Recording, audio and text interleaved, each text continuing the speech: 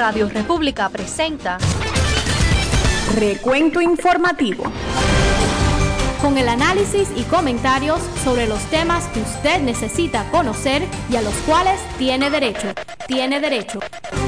Recuento Informativo. Queridos amigos, saludos afectuosos, bienvenidos sean a esta entrega de Recuento Informativo, la revista noticiosa diaria de Radio República, la voz del Directorio Democrático Cubano. Desde los estudios les saludamos, el equipo integrado por el ingeniero Jorge Trilla en la producción general de Radio República, junto a las voces informativas de Yolanda Esteban y este servidor, Paul Sfeir.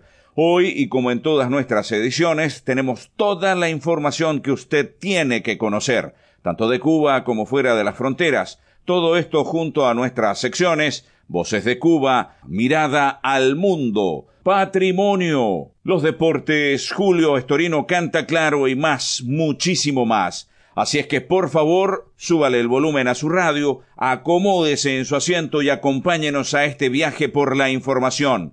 Yolanda Esteban nos presenta a continuación los titulares de este recuento informativo. Saludos queridos amigos, estos son los titulares del jueves 15 de febrero de 2024. Informe revela que Cuba mantiene un régimen represivo insoportable que puede terminar en protestas masivas. Ex diplomático de Estados Unidos acusado de espiar para el régimen castrocomunista transfirió apartamentos de lujo a su esposa. Padre e hijo condenados por las protestas del 11 de julio denuncian lo que ocurre en la prisión Combinado del Este en La Habana. En Voces de Cuba, miembros de la Liga de Campesinos Independientes Cubanos y la Federación Latinoamericana de Mujeres Rurales pronuncian una oración de apoyo espiritual a la lucha por la libertad de Cuba. Mirada al Mundo, Voz de América, condenan en Laredo, Texas, a un mexicano a cadena perpetua por tráfico humano. AFP, Ucrania afirma que destruyó un buque de guerra ruso en el Mar Negro, en tanto tropas invasoras rusas lanzaron misiles contra la ciudad de Selidove en Donetsk, causando muerte y destrucción en áreas civiles. France 24. En Estados Unidos, el Pentágono ratifica su apoyo a Ucrania pese al bloqueo del paquete de ayuda en la Cámara de Representantes. Patrimonio. Arquitecto Nicolás Quintana, La Habana en el corazón. Deportes. En el fútbol, Paris Saint-Germain derrota a Real Sociedad en partido de ida de octavos de final de la Champions. En las grandes ligas, varias estrellas del béisbol siguen sin ser contratadas a punto de iniciarse los entrenamientos de primavera. Amigos, quédense con nosotros, que ya regresa nuestro querido amigo Paul Sfeir para ampliar estos titulares.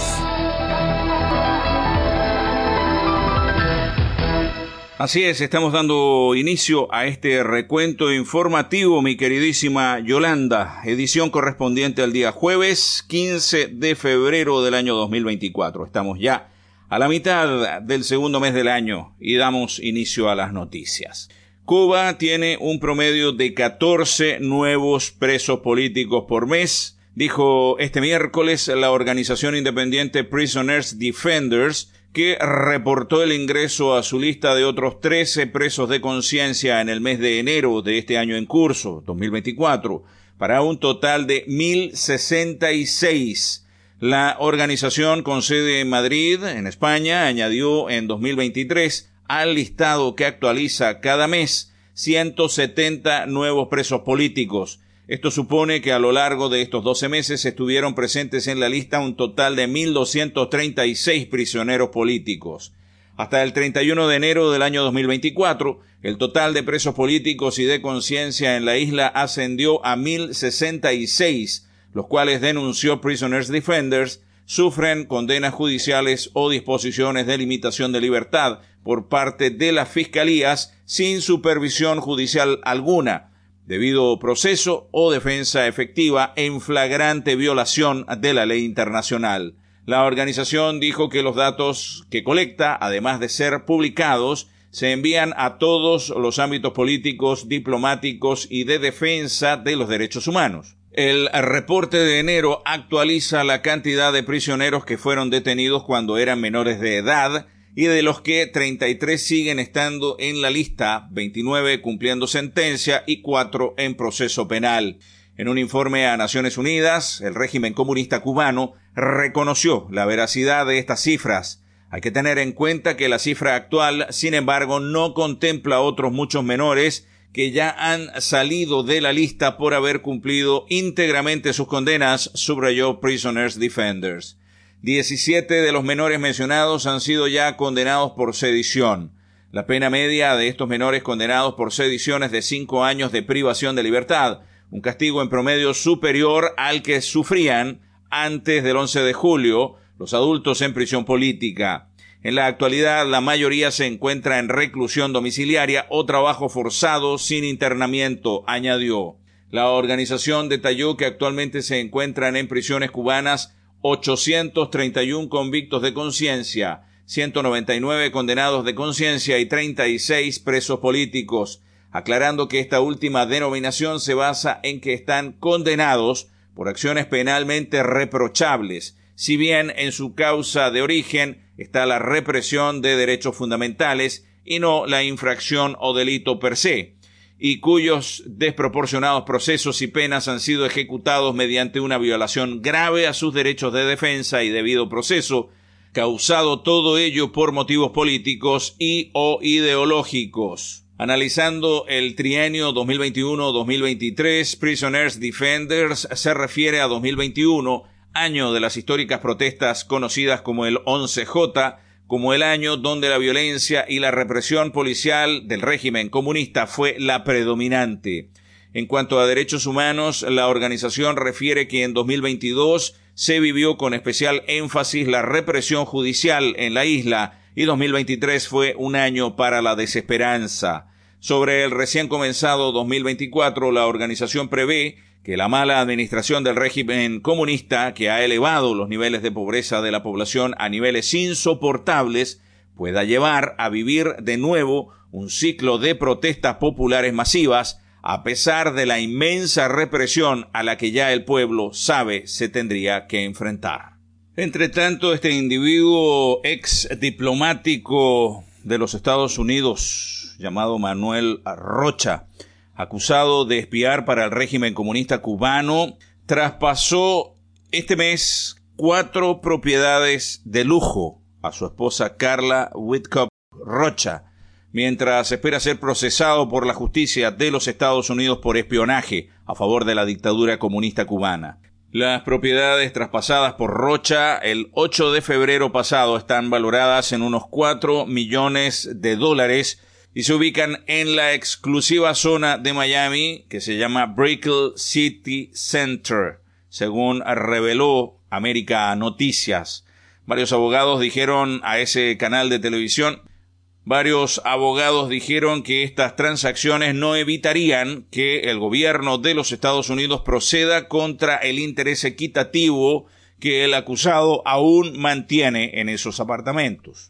Por otro lado, en diciembre también se supo que Rocha compró propiedades confiscadas por el régimen comunista en los años 60 para intentar debilitar lo que él ha identificado como el embargo. De acuerdo con un reporte del Nuevo Herald, Rocha encabezó esfuerzos para comprar derechos sobre propiedades estadounidenses confiscadas sin compensación por el tirano Fidel Castro y promover inversiones en la isla comunista. Manuel Rocha fue detenido el 1 de diciembre del año 2023 en Florida y acusado de conspirar por actuar como agente de la dictadura comunista cubana, es decir, de un gobierno extranjero, sin notificación previa al fiscal general, cosa que es un delito en los Estados Unidos, y de utilizar un pasaporte obtenido mediante una declaración falsa. Rocha estaría trabajando de manera ilícita para el régimen comunista cubano desde el año 1981. Este individuo de origen colombiano compareció por primera vez el 4 de diciembre del año 2023 ante un tribunal de Miami. Este ex embajador, que tiene 73 años de edad, se encuentra actualmente en una cárcel federal del condado de Miami-Dade en Florida, y déjenme decirle que se negó, por cierto, a comparecer en la corte y se declara inocente, aunque absolutamente todo está en su contra. Vámonos a la pausa y regresamos. Esta es Radio República, la voz del Directorio Democrático Cubano. Radio República, la voz del Directorio Democrático Cubano, los invita a escuchar su programación a través de la onda corta. Sintonícenos en la frecuencia de los 9490 kHz de la banda de 31 metros, de lunes a domingo de 9 a 10 de la noche. Radio República, porque la victoria será nuestra.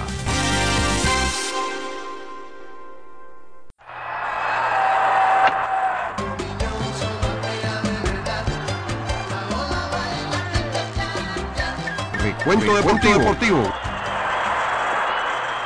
Saludos amigos, con ustedes el deporte. Vamos al fútbol. El Paris Saint-Germain se impuso 2-0 a la Real Sociedad este miércoles en la ida de octavos de final de la Liga de Campeones en el Parque de los Príncipes de París. El primer parcial vio un duelo cerrado, pero en el segundo, en un saque de esquina, Mbappé remató en el segundo palo una peinada de Marquinhos, mandando el balón a las redes para el 1-0. El gol dejó tocada a la Real Sociedad, mientras que el París fue creciendo. Al minuto 70, en una rápida acción, Bradley Barcola batió por debajo al portero para el 2-0 definitivo, un resultado que complica la tarea del conjunto vasco para la vuelta a jugarse en su estadio dentro de 3 semanas. En el otro encuentro del miércoles, el Bayern Múnich cayó vencido 1-0 ante el Lazio. El Estadio Olímpico de Roma mostró a un Bayern que lució todos sus males, ni ritmo ni ocasiones y muchos despistes defensivos que fueron letales. Para colmo, el conjunto alemán no disparó a puerta en todo el juego.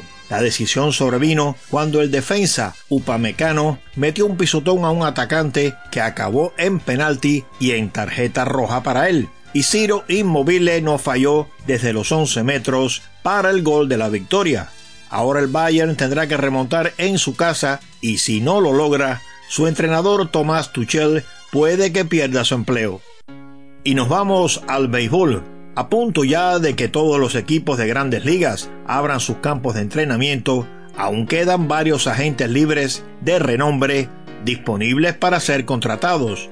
Tal es el caso del pitcher Blake Snell, 2 veces ganador del Cy Young, el jardinero y primera base Cody Bellinger y el toletero cubano-americano Julio Daniel Martínez.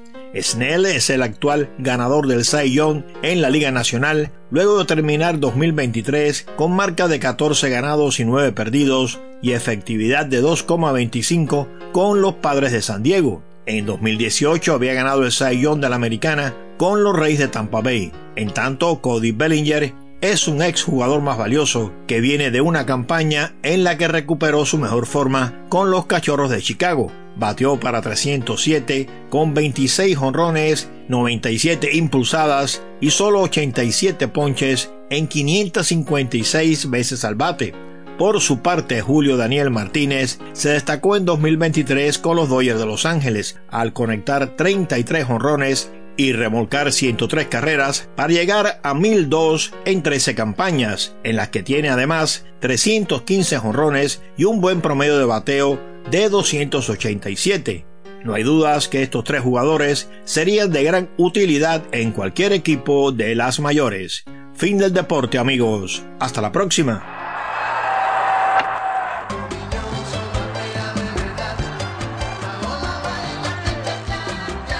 Recuento Deportivo.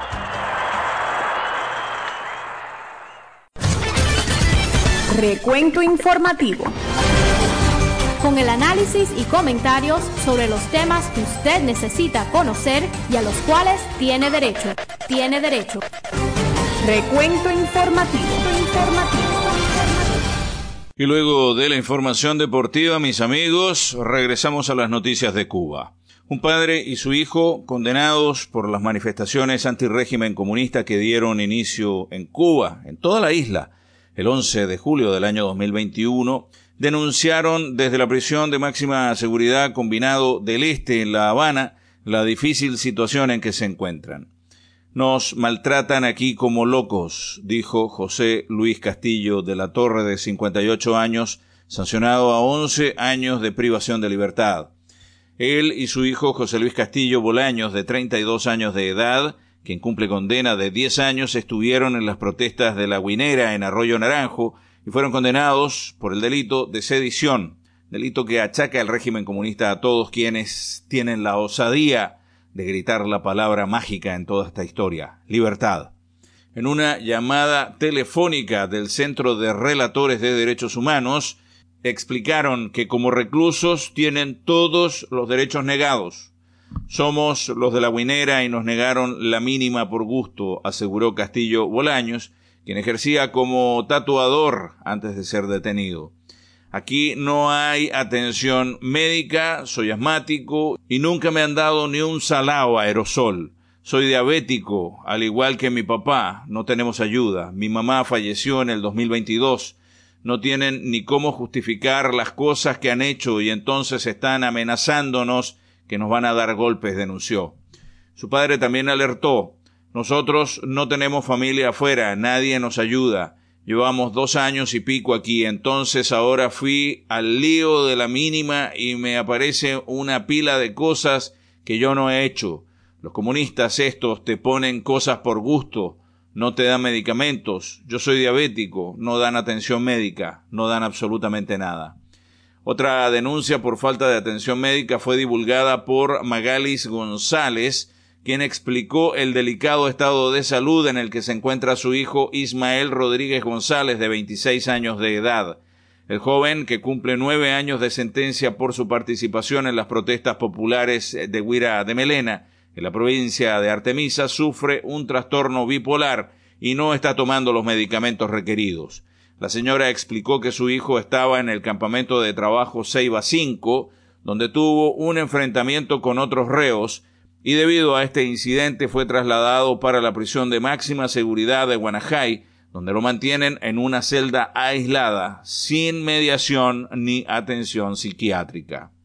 La situación es francamente complicada en el Combinado del Este para los presos políticos, y la vendetta, el castigo y la humillación del régimen comunista sobre los inocentes, sobre las personas que buscan libertad, no cesa. Complicado panorama y estaremos sobre él informándoles los acontecimientos. Ahora nos vamos a la pausa, pero regresamos porque hay más recuento.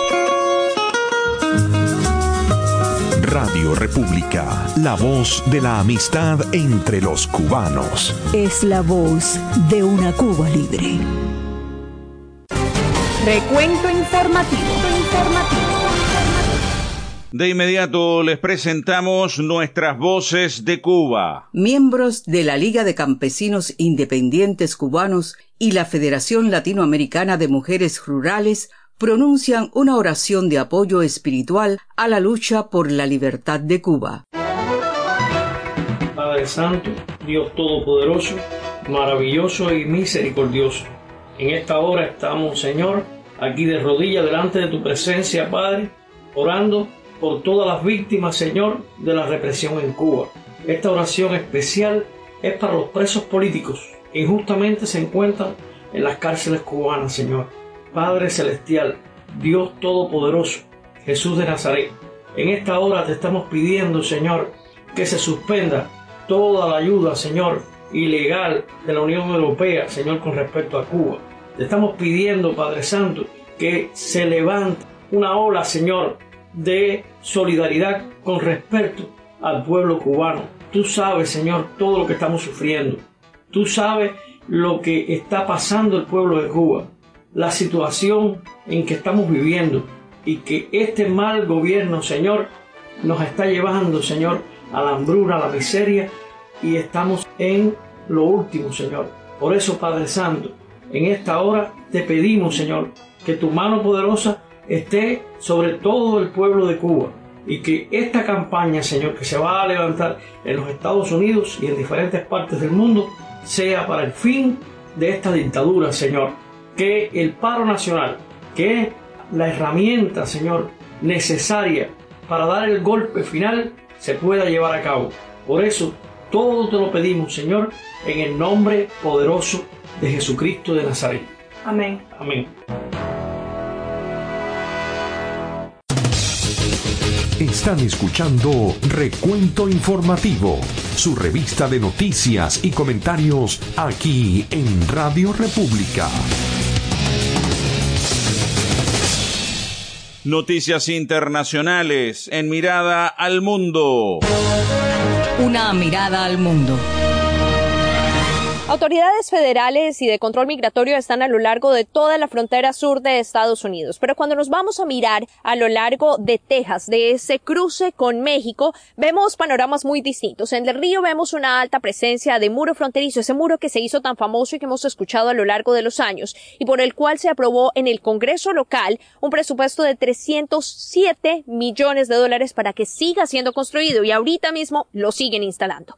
Nos vamos un poco más al sur y llegamos a Eagle Pass, en donde además de ese muro encontramos alta presencia de alambre de concertina o alambre de púas. Y cuando seguimos yendo un poco más al sur, llegamos al lugar en el que me encuentro, en Laredo. Y aquí hay una unión directa entre el Río Grande, también conocido como Río Bravo, y el terreno estadounidense en donde estoy parada en este momento. Y no hay muro fronterizo, la sola presencia de autoridades, de oficiales, de policía, de patrulla fronteriza, del Departamento de Seguridad Pública de Texas, son los que están regulando y evitando que se dé el paso de migrantes. Y precisamente aquí en Laredo, Texas, en las últimas horas, un juez condenó a cadena perpetua a un mexicano de 27 años conocido como Edgar Hernández Zamora por haber traficado humanos, pero además de eso, haberlos secuestrado, torturado, extorsionado. Y este es el mensaje que celebran en este momento las autoridades que están aquí en terreno tratando de controlar este cruce ilegal por puertos ilegales, porque dicen envía un mensaje importante a esos coyotes que a veces cobran $4,000 hasta $16,000 por lograr cruzar a las personas. Soy Laura Sepúlveda de La Voz de América. El Estado Mayor del Ejército informó que las Fuerzas Armadas ucranianas, con unidades de inteligencia militar, hundieron el César Kunikov al sur de Crimea, una península ucraniana anexionada por Moscú hace una década. El Departamento de Inteligencia Militar ucraniano detalló que logró agujerear el buque en el costado izquierdo, tras lo cual la nave empezó a hundirse. Además explicó que este buque, capaz de albergar a 87 tripulantes, fue utilizado por Rusia en sus guerras contra Georgia en 2008 y en Siria más recientemente. El Ministerio Ruso de Defensa no se ha pronunciado. Mientras tanto, una madre junto a su hijo y una mujer embarazada murieron en un bombardeo ruso que alcanzó de madrugada un hospital de la ciudad de Selidove, en el este de Ucrania.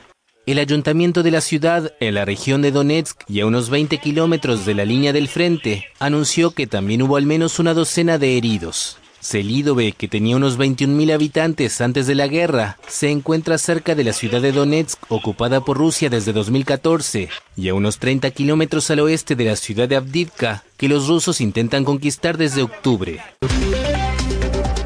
Estados Unidos seguirá del lado de Ucrania. Eso ha prometido el Pentágono este miércoles, a pesar del bloqueo del paquete de ayuda internacional de más de $95,000 millones en el Congreso. De estos, 60,000 para Ucrania. Yo estoy más decidido que nunca y sé que ustedes también lo están. No se equivoquen, Estados Unidos continúa apoyando firmemente a Ucrania y seguirá apoyando la lucha principal de Ucrania contra la agresión imperial de Putin. La administración Biden se quedó sin fondos para Kiev en diciembre y a pesar de que el nuevo paquete ha sido aprobado por el Senado, sigue bloqueado en la Cámara de Representantes, donde los republicanos tienen la mayoría y aseguran que no planean ceder. Una mirada al mundo.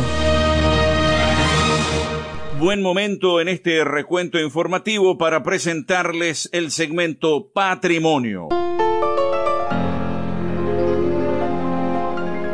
Patrimonio. Personajes, hechos y lugares que conforman la nacionalidad cubana. Nicolás Quintana, La Habana en el corazón. Nicolás Quintana nació en La Habana en 1925. Quien llegaría a ser un profesor brillante y culto conferencista, sagaz crítico de las artes plásticas, arquitectura y urbanismo, se graduó en la Escuela de Arquitectura de la Universidad de La Habana. De 1954 a 1960 fue el director de Planes Maestros Urbanos y Regionales para Varadero y la histórica ciudad de Trinidad, en colaboración con el arquitecto José Luis Sert.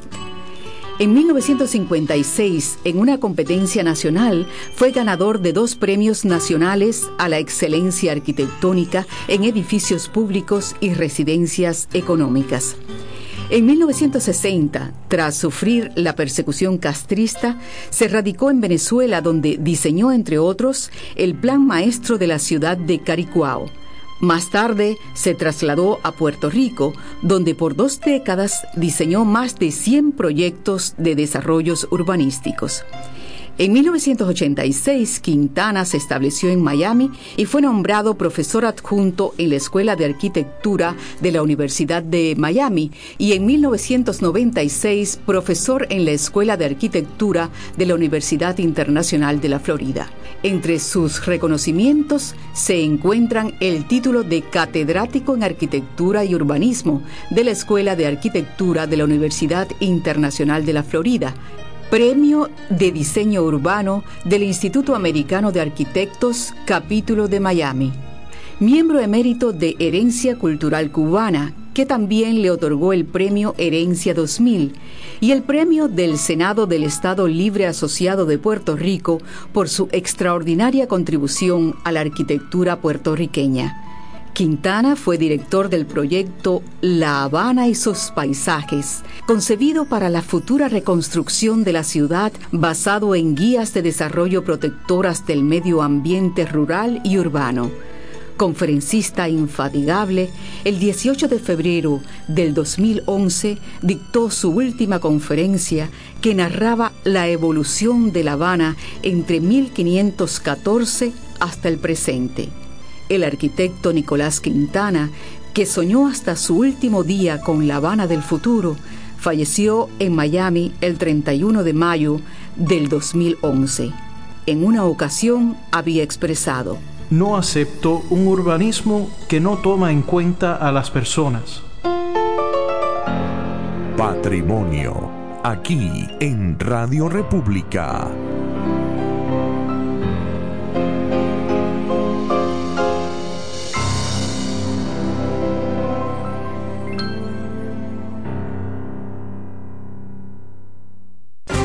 Recuento informativo.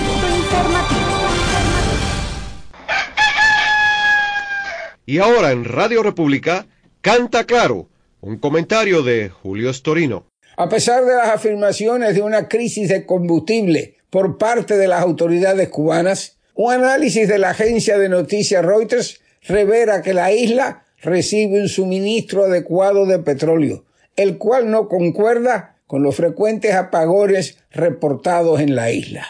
Lo que acabas de escuchar es el primer párrafo de una información que ofrece el servicio noticioso independiente cubanet.org, el cual ofrece datos de la Oficina Nacional de Estadísticas e Información, ONEI. De acuerdo con dichos datos, Cuba produce internamente 40.000 barriles de petróleo por día y recibe 57.000 barriles más de Venezuela y otros 23.000 de México, todo lo cual suma 129.000 barriles por día, lo cual supera en 4.000 barriles diarios la demanda de la economía cubana. Los números no mienten y la suma es sencilla y clara, tan sencilla, tan clara y tan irrebatible parece ser que la agencia noticiosa informó también que funcionarios del gobierno cubano no respondieron una solicitud que le hicieron para comentar sobre el tema. Ciertamente, nadie que conozca el modus operandi de la dictadura podrá asombrarse al quedar de manifiesto que los que mandan en Cuba evidentemente mienten al culpar al suministro de combustible como causa de los cada vez más prolongados apagones. ¿Por qué lo hacen? ¿Serán que están utilizando los apagones como un elemento de control de la población debido a lo volátil de la misma en un pueblo que ya no aguanta más? Yo no lo sé, pero como que la oscuridad ha sido siempre el ambiente favorito de los malvados, lo señalo por si acaso. Los malos no soportan la luz.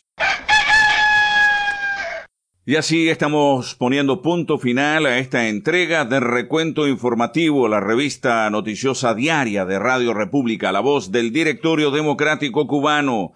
Desde los estudios nos despedimos, el equipo integrado por el ingeniero Jorge Trilla en la producción general de Radio República, junto a las voces informativas de Yolanda Esteban y este servidor, Paul Sfeir. El compromiso queda hecho para encontrarnos mañana muy puntuales en la siguiente edición de este Recuento Informativo, la revista noticiosa diaria de Radio República, la voz del Directorio Democrático Cubano. Por favor, cuídense mucho, Dios los bendiga. Hasta la vista. Radio República les presentó Recuento Informativo, con el análisis y comentarios sobre los temas que usted necesita conocer y a los cuales tiene derecho. Les esperamos en nuestro próximo programa. Recuento Informativo.